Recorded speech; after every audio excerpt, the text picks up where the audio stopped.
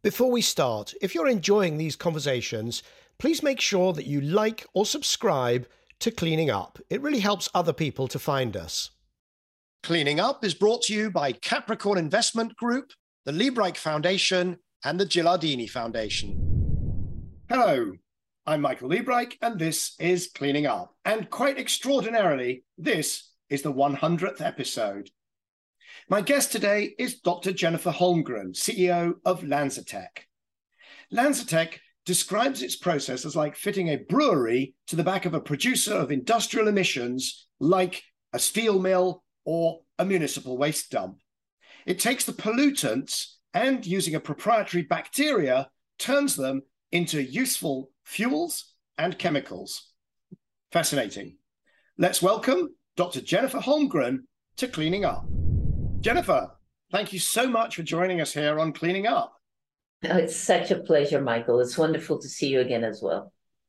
Now, where are you calling in from? Where are you today? That looks like some kind of a home office. Is that right?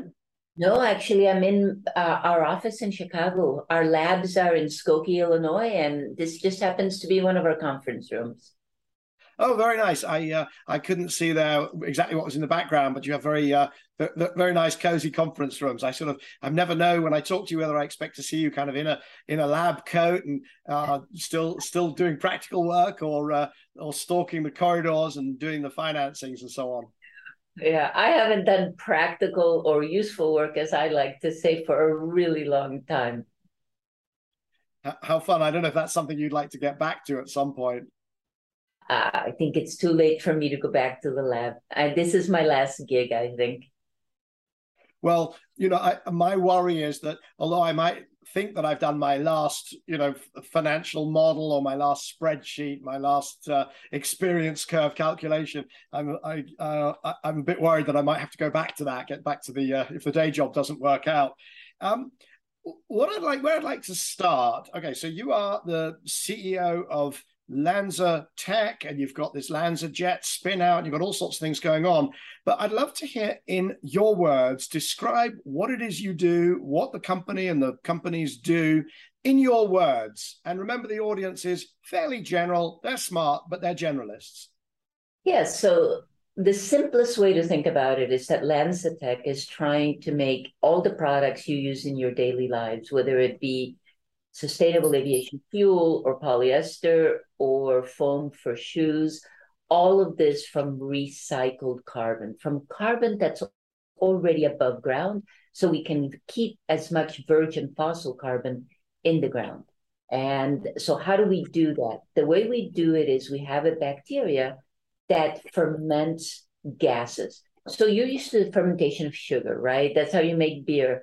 What we do is we make beer, but we do it by fermenting a gas, hydrogen, carbon monoxide, carbon dioxide, right? Greenhouse gases, things that would be polluting. Our bacteria eats that and makes ethanol. And then we take ethanol and we convert it to everything else, because ethanol can be converted to sustainable aviation fuel. It can be converted to polyester. It can be converted to surfactants for detergents, et cetera, et cetera, et cetera.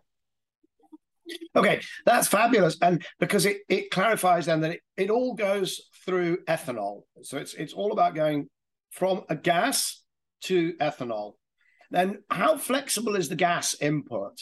Oh, it's completely flexible. So I can use an industrial gas that's rich in carbon monoxide. I can use an industrial gas that's rich in carbon dioxide. For carbon dioxide, I have to bring in hydrogen. We can gasify, turn solids into gas, like municipal solid waste, at various ratios, different carbon-hydrogen ratios, no problem. All of that can be converted by our organism to ethanol. So you start with a gas, as long as the gas has got some carbon in it, right? That's right.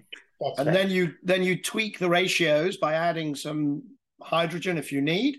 And then that gets the right ratio, and you turn that, and then the bacteria. And is it always the same bacteria, or do you have a whole stable of little bacteria all waiting to be sort of summoned to work on a particular type of application? Yeah, so we summon them from freeze dried, just so you know, we transport them around the world as freeze dried. So as you say, we summon them to service. but it's the same bacteria for all of these gases.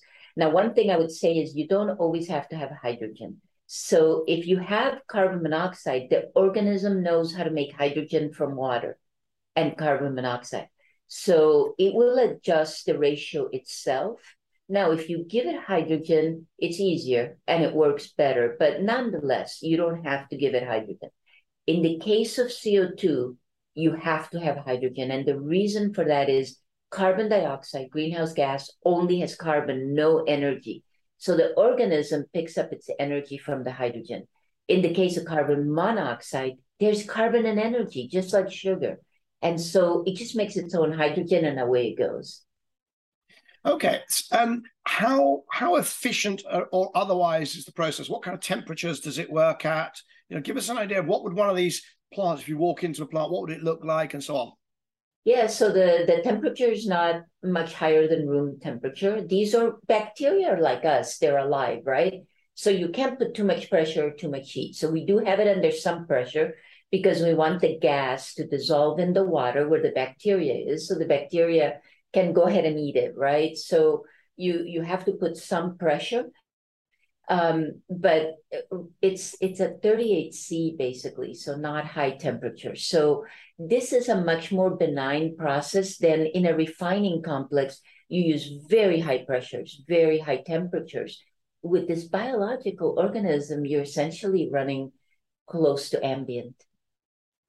So is it a big vat, or have you got the water sort of cascading, or how do you, I'm getting a picture of this. Yeah, that's a brilliant question, actually. So most fermentation that you're used to is in a big vat, right? It's a batch process, we call it. This is a continuous process. This looks very much like a refinery process. Gas bubbles in, ethanol comes out. And the organism is alive and dividing, so you don't need to keep adding organisms. So the bacteria is in the reactor, and it just continues to divide. What we do, you don't want to plug the reactor. If you can imagine this bacteria dividing, you're going to plug the reactor. So what we do is we take some bacteria out. The bacteria gets dried and sold as animal food. It's 90% protein. So that's our only co-product. So we make ethanol very, very selectively, and we have this bacteria that we need to also remove from the reactor and sell. Now, the gas that you use, I'm assuming that you can then get that from any biomaterial as well. So you could use a bio waste probe, agricultural waste, forest waste, but then you would have to break that down into gas and then cool it before it came into contact with the bacteria, correct? That's right. So solids, a solid like municipal solid waste, a solid like agriculture residues, you would gasify that, which is like combustion, but partial combustion, right? And then you cool the gas and you pass it through our bacteria, and you get the same chemistry, the same bacteria, et cetera, et cetera. Okay, and then but you don't produce any char or anything, because everything gets gasified? I mean, presumably there might be some ash or something like that in the gasification process. Absolutely. So when you gasify, depending upon which gasifier you use, we don't have our own gasifier. We work with partners that have gasifiers. Some gasifiers produce quite a bit of charcoal, char, that comes out the bottom as a solid. So actually, what we're finding, though, that char looks a lot like terra peta. In other words, it's a very porous carbon. And so you can put that back in the soil, and it retains water and it retains fertilizer. So actually, it's a soil enhancer. And so that's what we're doing right now is we're validating in India how much work, and in the US, how much of that carbon can be put back into the soil to actually improve soil conditions. So you've got your end products then are ethanol, animal feed, and then this char, a soil improver. In the case of gasification, that's right. In some cases, exactly, depending on the feedstock. Now, let's keep walking down. You got your ethanol. Is it pure ethanol, or is it aqueous? Is it mixed with water? So the ethanol out the back end of our reactor, of course, is mixed with water. And so what we do is a distillation, which is how you normally separate ethanol, and then we separate the ethanol. Right now, what we do is we turn it into fuel-grade ethanol, which is kind of messy. It's good enough to put in as a blending component with gasoline, but we can refine it further. We can clean it up further. Cody's using our ethanol in their perfumes. The Climate Care Nivea for Men has our ethanol in it. And obviously that ethanol has to be really, really pure, right, to be able to touch your face. And in addition, we have ethanol being used by a company called Mibel in Switzerland for cleaning products. And so you can use the ethanol for a lot of things beyond blending with gasoline, but you have to clean it up. So one of the last episodes of season 6, we had somebody that you probably know, Julio Friedman from, was it Carbon, what's his fund? But anyway, he was talking, Carbon Direct, I think it was. And he was talking about ethanol and it's all going to be this and that. But it turned out that, of course, what was happening, the company that he'd invested in was producing ethanol at such a high price point that you had to put it into perfume and pharmaceutical products, because as a fuel, it was out by, I don't know, half an order of magnitude or an order of magnitude. Where are you on the cost of your ethanol? No, so actually right now our first commercial plants are in China and they just sell it for the price of fuel grade ethanol. If we have to do something else with it, like clean it up, then that adds cost. But really it's competitive with fuel grade ethanol. It'll be the same thing in the US and Europe. It will be competitive. So that's not an issue for us. The way we make ethanol is extremely carbon energy efficient, which means it's not overly expensive. And is that first plant, the one in China, is that Baosteel? No, actually, so Baosteel built our first demo, but they didn't end up building a commercial. So the first commercial was built by Xiaogang Capital Steel in Beijing area. And they built that plant. And actually, it's really funny. So this plant is about 3 hours outside of Hebei, outside of Beijing in Hebei province. And I don't know if you noticed, but there were some ski ramps during the Olympics, and in the background, there were some furnaces. That was the old Xiaogang steel mill that was near Beijing, and that got shut down and they moved it. So those were coke oven furnaces and blast furnaces in the background of the Olympics that you were seeing. So the reason I asked about Baosteel is that you and I go back quite a ways now. We first interacted when you, LanzaTech, became a Bloomberg New Energy Finance pioneer in 2012. Yeah. And in 2012, the coverage was all about, here's this company, I think out of New Zealand originally, that was doing this thing with Baosteel that had raised this colossal amount of money, $55 million, I believe it was, at the time. And it was all tremendously exciting. And so I'm kind of trying to link back up with the stories and the coverage, to what extent is what you're doing today what you planned to do with all that money back in 2012? Yeah, no, that's great. So actually, what we intended to do with that money is build a demonstration facility, show that the technology scaled, and then use that to start building our first commercial. And at the time, we built 2 demos, one with Baosteel, that was the first, and the second one was with Xiaogang. Xiaogang was able to go to building their first commercial. In fact, they built 3. They have 3 plants running, 1 at a steel mill, the first one, and 2 at ferroalloy plants. So they've continued on the rollout strategy using our technology in China with waste steel and ferroalloy gases. Tell me, why is it such a great technology to stick on the back of an alloy or a steel plant? Why does that make so much sense as a starting point? It's just because both of those have a lot of carbon monoxide, and that carbon monoxide normally goes out the flue, is burned to become CO2. You can't emit CO. Carbon monoxide is toxic. So what they do is they flare it out as CO2 in particular emissions. We prevent that. We don't let it go out the flue. We just capture that carbon monoxide. Carbon monoxide is like sugar for our organism. has carbon and energy. It says yum, and away it goes. And so that's why we started there. And we're really focused on climate mitigation strategies, right? At the end of the day, we don't want carbon being ever combusted and going out of flue. Even if you capture the energy from that, you more than anybody else knows that the levelized cost of electricity from renewables is equivalent to that of fossils. And so what that really says is, why are we wasting carbon, good carbon that can go into chemicals and fuels on power production, right? And so really, in a steel mill where they have to use carbon as part of their chemical process, they always have a ton of carbon monoxide that literally comes off the steel. You just got to grab that stuff and not let it go to waste and turn it into products. And what are the other processes? Okay, the steel and those alloys plants. What other feedstocks have you started to exploit?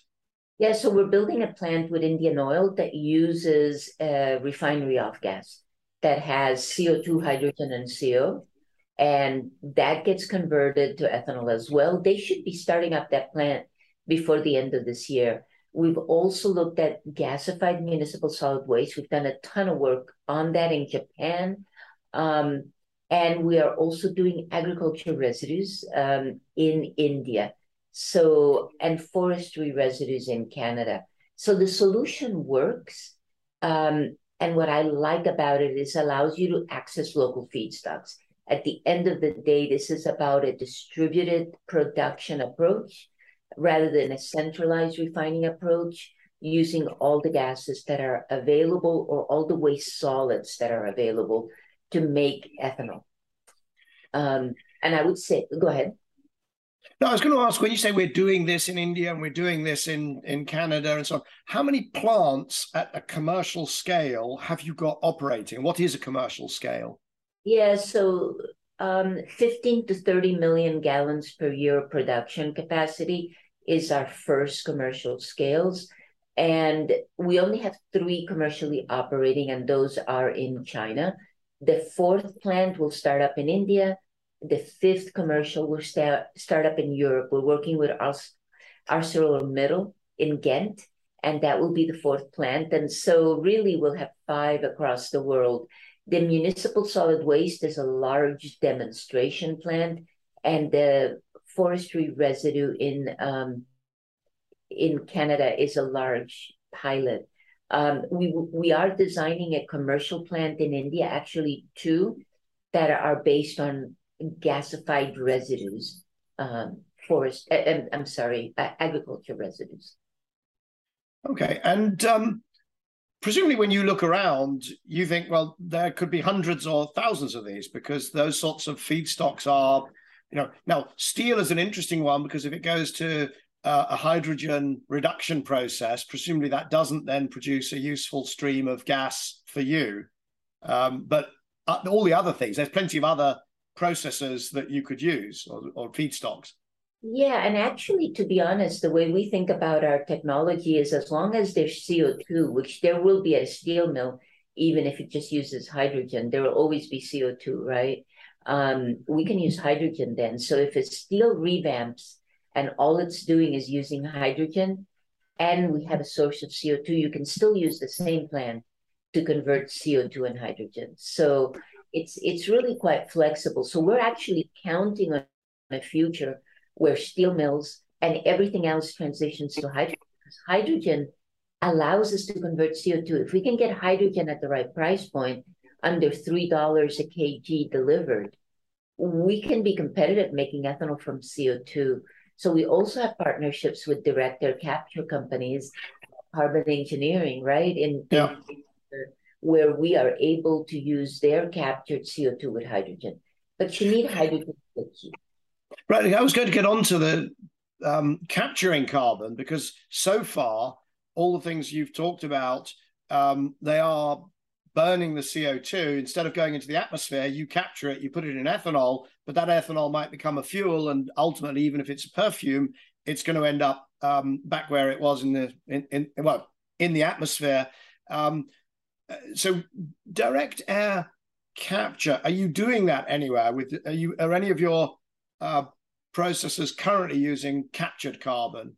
Not yet, not yet. We've done techno-economic evaluations and looked at locations with carbon engineering, but we don't have anything currently operating. We did a feasibility study in the UK to take directly air captured CO2 from carbon engineering and hydrogen and convert that to ethanol, and then that ethanol to sustainable aviation fuel. So it would be a nice way to capture CO2. Right now, we're not doing any of that commercially. Right. Jennifer, just share with the audience, when you talk about carbon engineering, that is an organization. Could you just say a couple of words about them, just so the audience knows, because it's not a process, it's actually a company. That's a great question. So carbon engineering has developed a technology for direct air capture. What they do is they take CO2 literally out of the air and concentrate it so that it can be used as a feedstock. For us, it's a resource. Right.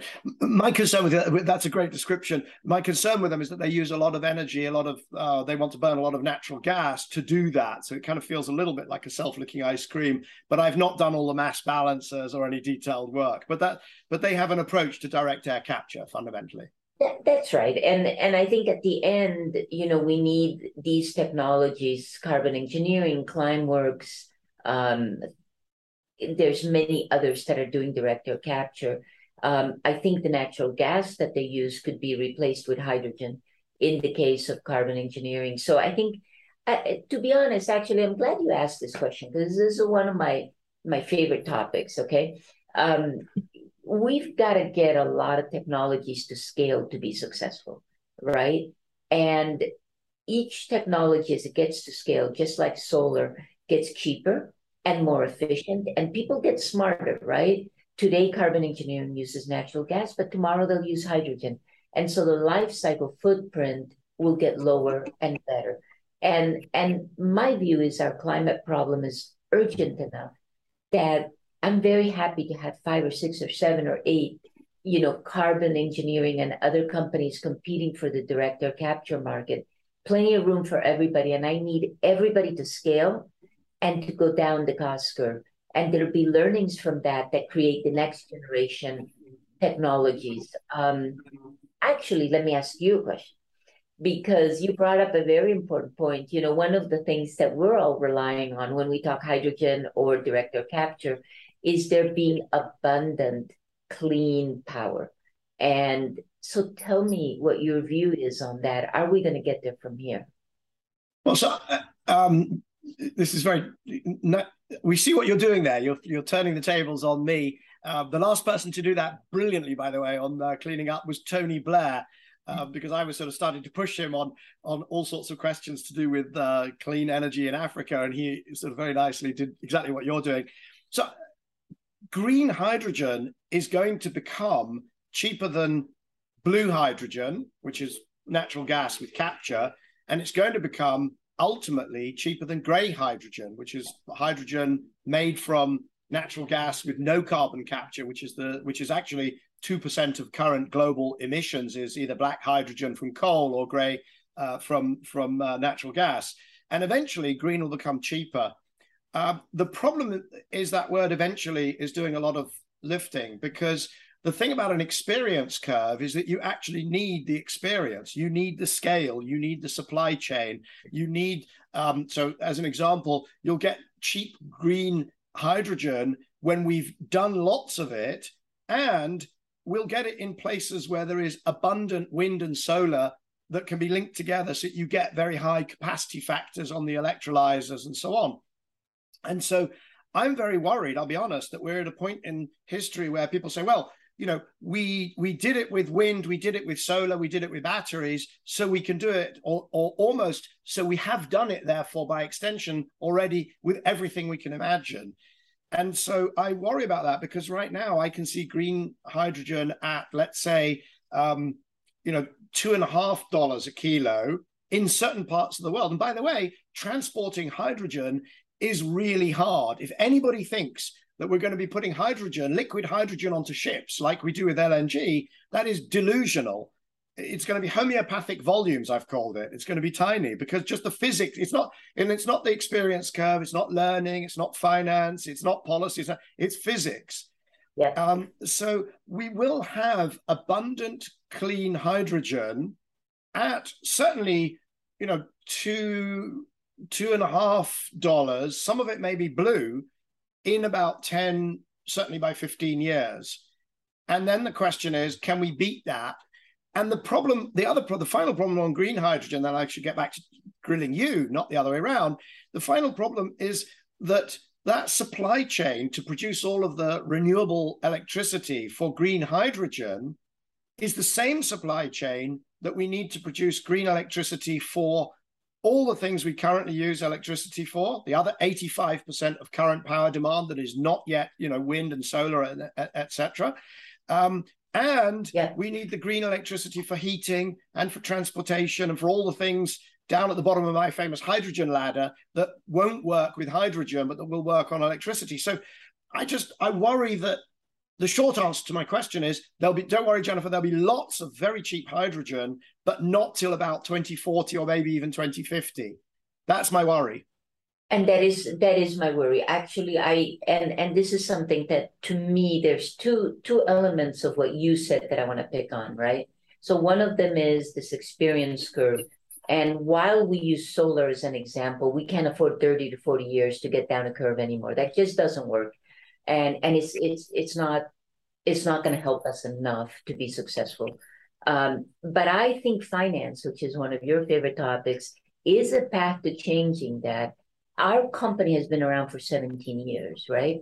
And, building a pilot and then building a demo and then building commercial. And with the technology, as I told you earlier, we built multiple demos. Every time I have to go out and get cash. Every time I have to figure out how to build the next scale. I cannot make the science go faster. Okay, every time you skip steps in science, it takes you 10 times longer to get it done. So you don't do that. But finance, I see governments, thankfully, now supporting demonstrations and first commercials. Until you've gotten past the first couple of commercials, it's not de-risked and you're not going to be able to get cash easily. So I really think finance and more clever methods to finance scaling and crossing the valley of death for new process technologies will allow us, right, to get down the curve faster.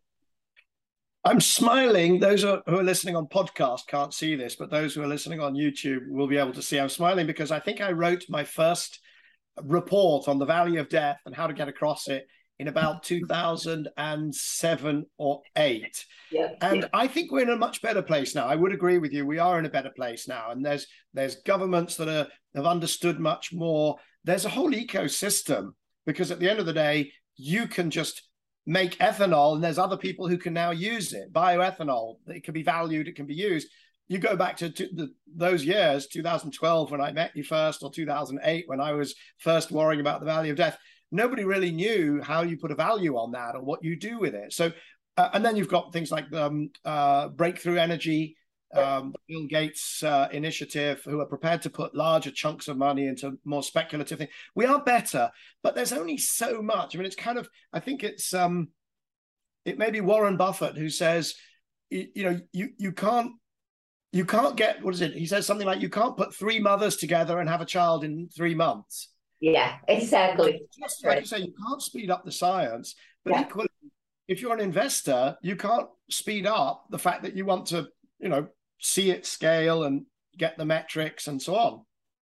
Yeah, and I hear you, but I guess all I'm trying to say is we got to decide whether the risk of climate change is greater than the risk on the investment side, and how do we guarantee, all the diligence that's required to guarantee the next scale is great in a normal world, but the risk now is catastrophic. And so I think we need to start making faster decisions and supporting scale up so that we can get companies across the valley of death. I think that I don't disagree. I don't disagree. In fact, I completely agree with a caveat. And my caveat is that just because something could be a solution doesn't mean it will be a solution. So as an example, we could say, oh, it's so important, we must immediately start building a fleet of hydrogen carriers to bring hydrogen from Namibia and Canada to Germany. And it's not going to work. And when you see people saying, oh, well, you're such a defeatist, that I find, because we need to scale, but we do need to scale stuff that actually could get there. So I'm always, I laugh at solar roads and I laugh at wave power. I don't laugh at it. I don't want to be disrespectful, but it's not going to be part of the solution. Direct air capture, frankly, I think right now we're in a bubble of excitement about it. And I think if it can't get the costs of carbon down to well below $200 a ton, and I'm not convinced that it can. And similarly, if hydrogen can only scale, then I worried that we put too many eggs in those baskets. And that's a big concern because we don't have the time to waste pouring money into things that aren't going to be part of the eventual matrix. I agree with what you're saying in that you don't want to throw money at things that are nonsensical. So let's talk about hydrogen and moving it across the world as a compressed gas. And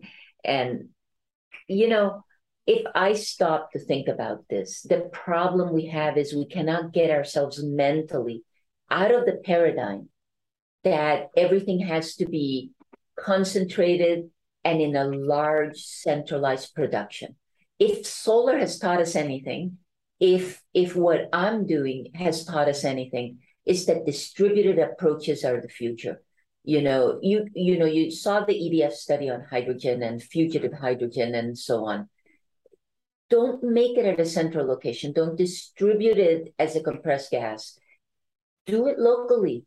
Make it where you need it. And actually, quite frankly, there's so much waste energy at an electrolyzer. I can use that waste energy to run my distillation column. So I guess we need to step off the paradigm that bigger is better, that centralized is better, and get ourselves into a mode where we say the future carbon economy is distributed. It uses waste resources, which by definition are distributed, and that by scaling, scaling up, we will get what we need in terms of economics. And I think this is the problem we have. We got to mentally decouple ourselves from our old economy to create a new economy, rather than say, well, we're going to build the same thing, but we're going to use different feedstocks, so we're going to use hydrogen. No, we're not. No, we're not. And actually, quite frankly, liquefied natural gas, to me, I laugh at that. You laugh at certain things. I laugh at liquefied natural gas. Petroleum is the densest liquid known to man. That's why you can take it to a central location. Natural gas, you know how much energy we waste in liquefying natural gas, but we still do it because we're married to the idea that we have to do everything in a central location. We got to make something in a way that we can move it, and we liquefy natural gas, wasting tons of energy. But if energy is cheap and if natural gas is cheap, it makes sense somewhere on an economic basis. It is not logical from a thermodynamic basis. It is not logical from a future view. But we never look at these things, do we? So I'm listening to this and thinking, these are such substantial paradigm shifts. And I map it back to the conversations that I've had many, many times with lots of people about how much money will this require? And they always want to figure well, is it 300 billion a year? Is it 750 billion? Is it $1 trillion? Or is it 3 or 4 trillion? And in fact, what we're talking about is potentially, the entirety of our economic system over the next 20, 30, 40 years is going to change. Production will be moving around. What is the right number? Who knows? We'll get back to finance. What I'd like to do is, could you walk now downstream from ethanol? Because you've said that there are, use cases in pharmaceuticals, there's use cases in fuels, but you've also got this business, LanzaJet, which is making sustainable airline fuels, which are not ethanol. They're not alcohols, are they? No. Ethanol doesn't have the energy density to take a plane across the pond, right? You need a hydrocarbon. You need a drop-in hydrocarbon. And so, as you know, in my old job, my old gig, I developed the technology that was a drop-in replacement hydrocarbon fuel. that allowed us to show that you can actually fly on a biologically derived hydrocarbon. Yeah. And so when I came to LanzaTech, I realized, well, gee whiz, ethanol can be made from anything, and it's made by everybody. If we could take ethanol to jet fuel, that would be tremendous. And so we worked with Pacific Northwest National Lab and the Department of Energy to develop a technology to take ethanol to hydrocarbon. And we decided, we did flight demos, we demonstrated that this worked. And then we realized that we have a biological fermentation company and this thermocatalytic kind of refining process to take ethanol to jet. And keeping it in the same company made no sense, especially since it's very clear we have to make sustainable aviation fuel as quickly as possible. So it couldn't be part of a small company. So we spun it out as its own company. We capitalized it on its own, and we got it so that right now we're building a 10 million gallon a year plant. We have investment from Suncor, Mitsui, Shell, British Airways, and ANA and Microsoft are also helping with actually ANA with a prepaid offtake agreement and Microsoft with a loan. So really, it's a whole family coming together to build a pre-commercial plant at 10 million gallons of production a year. And then what we'll do with each of the investors, we'll build commercial plans with them. So they committed to that next step. And so what that means is we're ready to go to the next step without stopping and getting financing, kind of like I told you at the beginning. So it's one of my concerns. So we structured it so that they could start doing the design of the plant while the 10 million gallon is being built, so they could actually start building their commercial plans as soon as the 10 million ticks the boxes. And because they're part of the family, because they're investors, they're seeing this technology develop and evolve. So they're kind of doing their due diligence in situ. And so what's happening is they're on a fast path to build commercial plants as soon as the first, that 10 million gallon is up and running. And for the benefit of our audience, what is your sense? You said it, but it went by very, very quickly, that sustainable airline fuel is going to be very important. How important, if you look at aviation in 2050, could you give us a sort of what's your thumbnail? You know, how much of that will be, or how much current aviation will we simply not be doing? How much will be fueled by sustainable airline fuel versus other potential routes, be they hydrogen, be they electric, be whatever? Yeah, no, that's a great question. So I'm going to take a 2030 view rather than a 2050 view. By 2030, the airlines have committed to almost 10% of the fuel being made in a sustainable fashion, so not fossil derived. Today, the world uses 100 billion gallons a year of aviation fuel, so we're going to get to 10 billion gallons a year by 2030. So now stop and think about that for 1 second. Today, the world makes 30 million. We got 8 years to add about 9.5 billion gallons. That is massive. That tells you how fast we have to build plants. And so that's what we're focused on. And we think of it as a hub and spoke with ethanol plants that are distributed, with the ethanol which can be moved, and getting that to a central location where you're building 1 billion or 2 gallons of jet fuel production capacity. Right, because you said things are going distributed, but of course you've got this bow tie where lots of things can make ethanol, and then ethanol can make lots of things, and one of which is sustainable airline fuel. But once you've got to that ethanol, it's going to go into what's effectively just a really quite big refinery in the case of the alcohol to jet process, right? That's right. And that's exactly how I think about it, hub and spoke. So what you can do in a distributed fashion, make the ethanol, and then the rest you do in a centralized fashion. We do the same thing with polyester, right? So we make ethanol in a distributed fashion, and we take the ethanol to a partner site where on a very large scale, they make monoethyl glycol, which is a monomer, which is then converted to polyester. And this is a path forward to utilizing waste in my mind. where you convert it to something that's transportable. You're not going to move agriculture residues 100 miles, but you are going to move ethanol hundreds and thousands of miles. And then all of a sudden, you leverage the best of distributed and centralized production methods. And so how big of a farm or a farming area would you need to have one of your sort of that end of the bow tie, the upstream end, so you can then get it to the ethanol, and then it makes sense to ship it, truck it, whatever, to the on processing? Yeah, I would say you want to be in the under tens of miles, right, to collect residue. Right. Residue, municipal solid waste, a city dump is good enough to make a city of what, 250,000 people, that sort of size? Yeah, under half a billion, yeah. So half a billion people, 500 million, yeah. Wait, for one ethanol plant?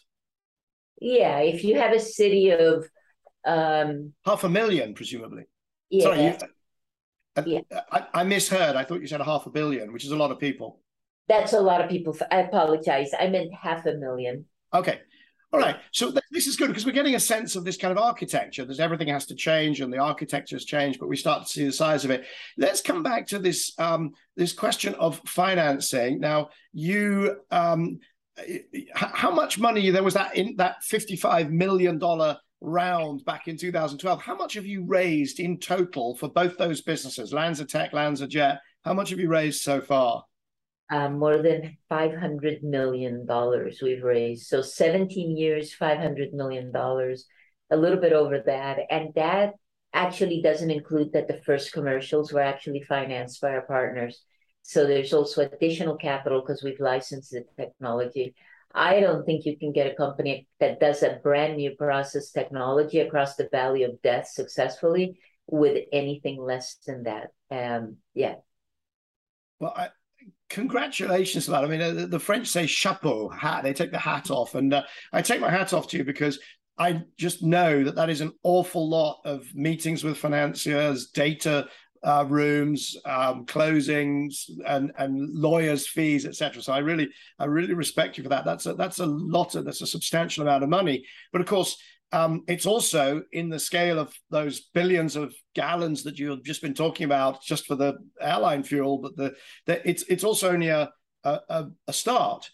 And you have announced that you're doing a SPAC. So you've found a SPAC, a special purpose acquisition corporation, to acquire the business. So it'll be a public company that would acquire LanzaTech. So you would then be public, a transaction worth a few billions, and then you would be a public company, and that gives you access to different pools of capital. You were going to close that by the third quarter this year, which is in about 2 weeks' time. How's it going? It's going well. So as you know, as part of the process, you do SEC filings, and they review your filings, give you feedback, and so you go back and forth with the SEC, providing answers to questions. The market, I would say we're on track to do it this year. That's our goal. The SPAC market got a little bit ugly, and I think the IPO market got ugly too, and so things slowed down a little bit. But I would say we're on track, and we continue to move on. Yeah, so the SEC became very kind of risk averse, and things that were just being waved through 2 years ago now seem to be getting very bogged down. Are you at all concerned? No, I think the SEC is doing the right thing. I think, at the end of the day, what the SEC is doing is protecting the investors who are going to be buying your shares. And I have no qualms with them being careful and making sure things are right. It's sort of like building a plant, right? You don't actually want to build a process plant that's not safe. And you sure as heck don't want to go to the public markets and have somebody put their last dollars into something that maybe is a problem. So I have no qualms about the SEC doing what they're doing. And can I ask, what's the fundamental motivation for the SPAC, for getting onto the public markets? Is it because there's usually sort of a blend of two things. One is a bunch of investors who want to sell, and so they need to access new investors coming in, or B, a way of raising a lot more money to be able to execute and push through your plans. What's the blend of A and B for you? Yeah, so one is we are raising cash to go to the next stage. And the other is, frankly, it's time for us to go public. And the reason for that is we're probably one of the few companies that's developed a new process technology who's at our scale, right? And in some ways, I want the visibility that comes with new investors that will help us share that message, right? To be honest, I think there's a lack of hope that people can scale new technologies, that we can get away from everything being made from fossils. And I want other companies to learn that, to realize that, to know that it's possible to take an idea and turn it into something real. A question for you on that. How many of your investors today have been with you for the full 17-year journey, or more or less? Yeah, I would say two investors have been with us from the very, very beginning. But that was because there were only two investors in the A round, right? And so with the B round, people have stuck with us. There's only a couple of investors that had to close their funds and sell. Most of them have stuck with us. And I'm glad you said that because, you mentioned Breakthrough Energy. They have a 20-year fund. When we were raising our capital, most of our investors had 10-year funds. 10 years is not enough for new process technology. That's why we have so many strategic investors on our cap table, because they don't have 10-year funds. And but now I think the world is changing so that 20 years or 30 years is an understanding that's what it's going to take. And no, I've been so fortunate. Our investors have stuck with us. It's been tremendous. I think this is a key issue because what we saw, you and I saw, going back to the 2006, 7, 8, 9, 10 period, was venture investors who sort of said, gosh, climate is important. Move aside, amateurs. We're the brilliant people who push technologies through from labs or from development through to commercialization. Takes about 5 years. You don't know what you're talking about if you think it's longer. And those people got very badly burned, didn't they? They did. I think, and in fairness, I don't think it was clear because there weren't that many companies developing disruptive technologies before that, right? And how long does it actually take? How do you support it? How do you get there? And yeah, a lot of people got burned, and it's really a shame that that is not used just as a positive example of what it takes, right? Because the whole market's evolved based on those bad experiences. But I have to say, it was really hard for us as LanzaTech. We were right on the back end of that wave. And that's why we have so many strategic investors. It was really hard to get any financial investor to look at us after that bubble burst. Absolutely, that caused that finished a lot of funds and a lot of careers. I think that bust, and then afterwards you saw people saying, "Oh, we're raising a fund and it's Clean Tech 2.0," and you look at them and you say, "Well, why do you call it that?" Because then, of course, you have to start explaining what Clean Tech 1.0, which just ended in disaster, was. And this is industrial innovation, and you're doing an absolutely brilliant job at it. But 17 years, maybe we could speed it up, as you say, by concatenating a few stages, but you're not going to get process technologies in chemical engineering through the process much faster than 10 years, 12 years. How good can it get? Yeah, well, I mean, I don't think you'll do much better. I think we did extremely well. I like to think if you've done it in under 20 years, you've done very well. And so, yeah. Had you been able to keep your lab coat on, not had to go around raising finance, maybe you would have been able to go a little bit faster, but not that much. Not that much faster. Yeah. I mean, I think people forget that if you order a compressor of a certain size, it's going to take 14 to 15 months, and you cannot go faster than that, right? And a lot of people try to shortcut it by saying, well, I'll just use used equipment. Used equipment or old equipment to develop a new technology means you're adapting your technology to the equipment rather than getting the right equipment to prove that your technology works. I just really there aren't real shortcuts, and that's what really scares me, because we have to be more creative about how we go faster. So here we are, perhaps on the cusp of, I don't know, I don't want to say next generation biofuels or biotech 2.0, 3.0, whatever it is, but it does feel to me like some of those lessons are now fading into the rearview mirror. And we're certainly not going to achieve net zero without without the bio sector pulling its weight. I don't know what percentage it does of the solutions, but it's got to be a big piece. We're not just going to do it with wind and solar, that's for sure.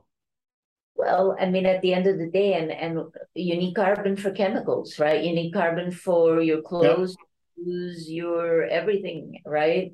You need carbon to fly to New York, and certainly to fly to Hong Kong or exactly. Yeah. And so we have to say where your carbon comes from, where your comes from will actually determine our climate future. And that's the question. I think synthetic biology is the future, to be honest. Thermochem contributes and continues to contribute, but I think biology, with the selectivity and the ability to process chaotic, inhomogeneous waste feedstocks, is going to have a really, really important role to play. I would tell you, we focused all of our conversation on ethanol, and then taking ethanol and using it to make jet fuel, to make polyester. But I also want you to remember that the other thing we can do and have developed the ability to do is genetically modify our organism. And that way we can make acetone and isopropanol, other raw material building blocks that are essential to today's carbon economy. And so I really believe synthetic biology is going to have to play an important role in that, and also in food. You know, making food from air is critical, and we're going to have to change. Jennifer, you've been such an extraordinary pioneer now for so long, and I can tell that we're going to have you back to talk about the synthetic biology piece of what you're doing, what you've started to do, which I suspect would take us another episode, another 45 minutes to talk through. And I have no doubt that you have the energy, and you've had the learnings and the experience from the story so far to make that hugely successful. But I want to thank you for the time that you spent with us here today.